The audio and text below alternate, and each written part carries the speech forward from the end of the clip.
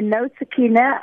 I will certainly, my last correspondence that I received from the party said that the party will allow the panel of the disciplinary hearing to make that decision this morning, and that the party will abide by the decision of the chairperson.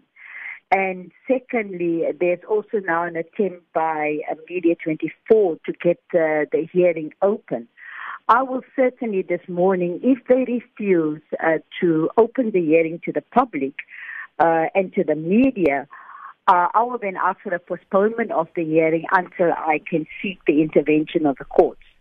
Why is it important for you that this be a public hearing?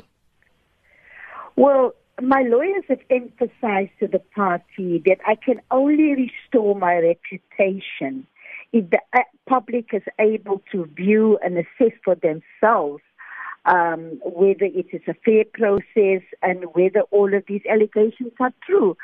A lot of reputational damage has been done to me, Sakina, in the past few months. And I have never been afforded an opportunity in a properly constructed structure to, to state my side of the case.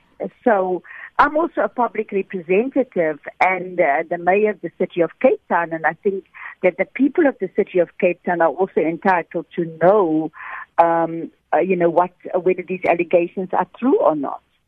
And speaking of these allegations, and of course the Bowman-Gilfinian report, and that was quite scathing against you. So, will you be responding to these, at least, if you are going through this disciplinary process, but are you willing to respond to these to the public?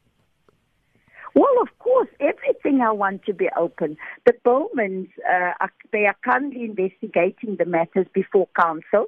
Council have afforded them 90 days, of which I think 30 days are already over.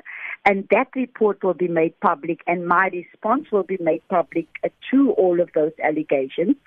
The Steer-Nation report compiled by the Democratic Alliance is currently before the High Court under review, because again, in the Steer-Nation report, it turned out to be a quasi-disciplinary hearing. I was found guilty without even affording me an opportunity of a hearing. Also in the Steer-Nation report, there are a number of allegations where they did not include the names and surnames and dates of when these incidents happened. And my lawyers have requested a list of witnesses so that they can come and be cross-examined, because that is what due process is all about, that everyone must be afforded a fair opportunity to state his or her case. But there does seem to be some confusion, at least on the face of it. The party says yes, you are conflating your personal and professional capacity in that you are being charged with contravening the federal constitution of the Democratic Alliance and not charges of corruption as you alleged. What's your understanding of that? Well, you know what? I've got a statement right in front of me, issued in the name of the spokesperson of the party, Pumzile van Dam, where the so-called Steer-Nation report was leaked to the media and thereafter was sent to all the media houses. I have listened to all the interviews by all the DA leaders, including Musi Mamani, and they must just know that they did make reference to me covering up corruption. And I have asked every time to please come forward with the evidence, because corruption means that I have personally benefited from that. So I'm not confused. The confusion is on the side of the party, because they must now substantiate their claims of corruption. Mr. Lille, unmistakably a strong brand, Patricia de Lille. But if your political caucus has lost confidence in your leadership, as is alleged, why would you then fight to stay on? Sakina, like I said earlier on, a lot of reputational damage has been done to my name. And you can't buy integrity. You can't buy your reputation with any money. And so I have to make sure that I clear my name. That is, I am resolute to achieve that. And if I want to achieve that, there must be complete transparency.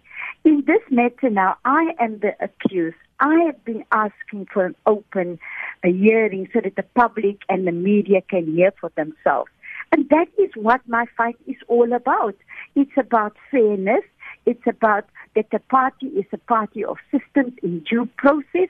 They should have followed due process right from the beginning with all of these untested allegations instead of trying to find me guilty. The party went further, Sakina. On the 14th of January this year, the party released a statement where they said that they are now going to charge me. They're going to allow the Federal Legal Commission of the party to investigate and conclude their work within 60 days. 2 weeks later, the DA caucus was instructed to bring a vote of no confidence against me to vote for the ANC. When that failed, another vote of no confidence was brought by the party. So you talk about confidence that certain councillors don't have in me. There are at least 40 DA councillors that have voted against the vote of no confidence. But there's water under the bridge now. Where we are now is that this morning I'm going to go to the hearing. I'm going to ask for it to be open. We've got several other points of information that's still missing that I need to prepare my case. And then we'll take it from there, and I will release a statement later on. Well, Patricia de Lille, we're going to leave it there. Thank you so much. And that, of course, the mayor of the city of Cape Town, Patricia de Lille, that disciplinary hearing getting underway later this morning.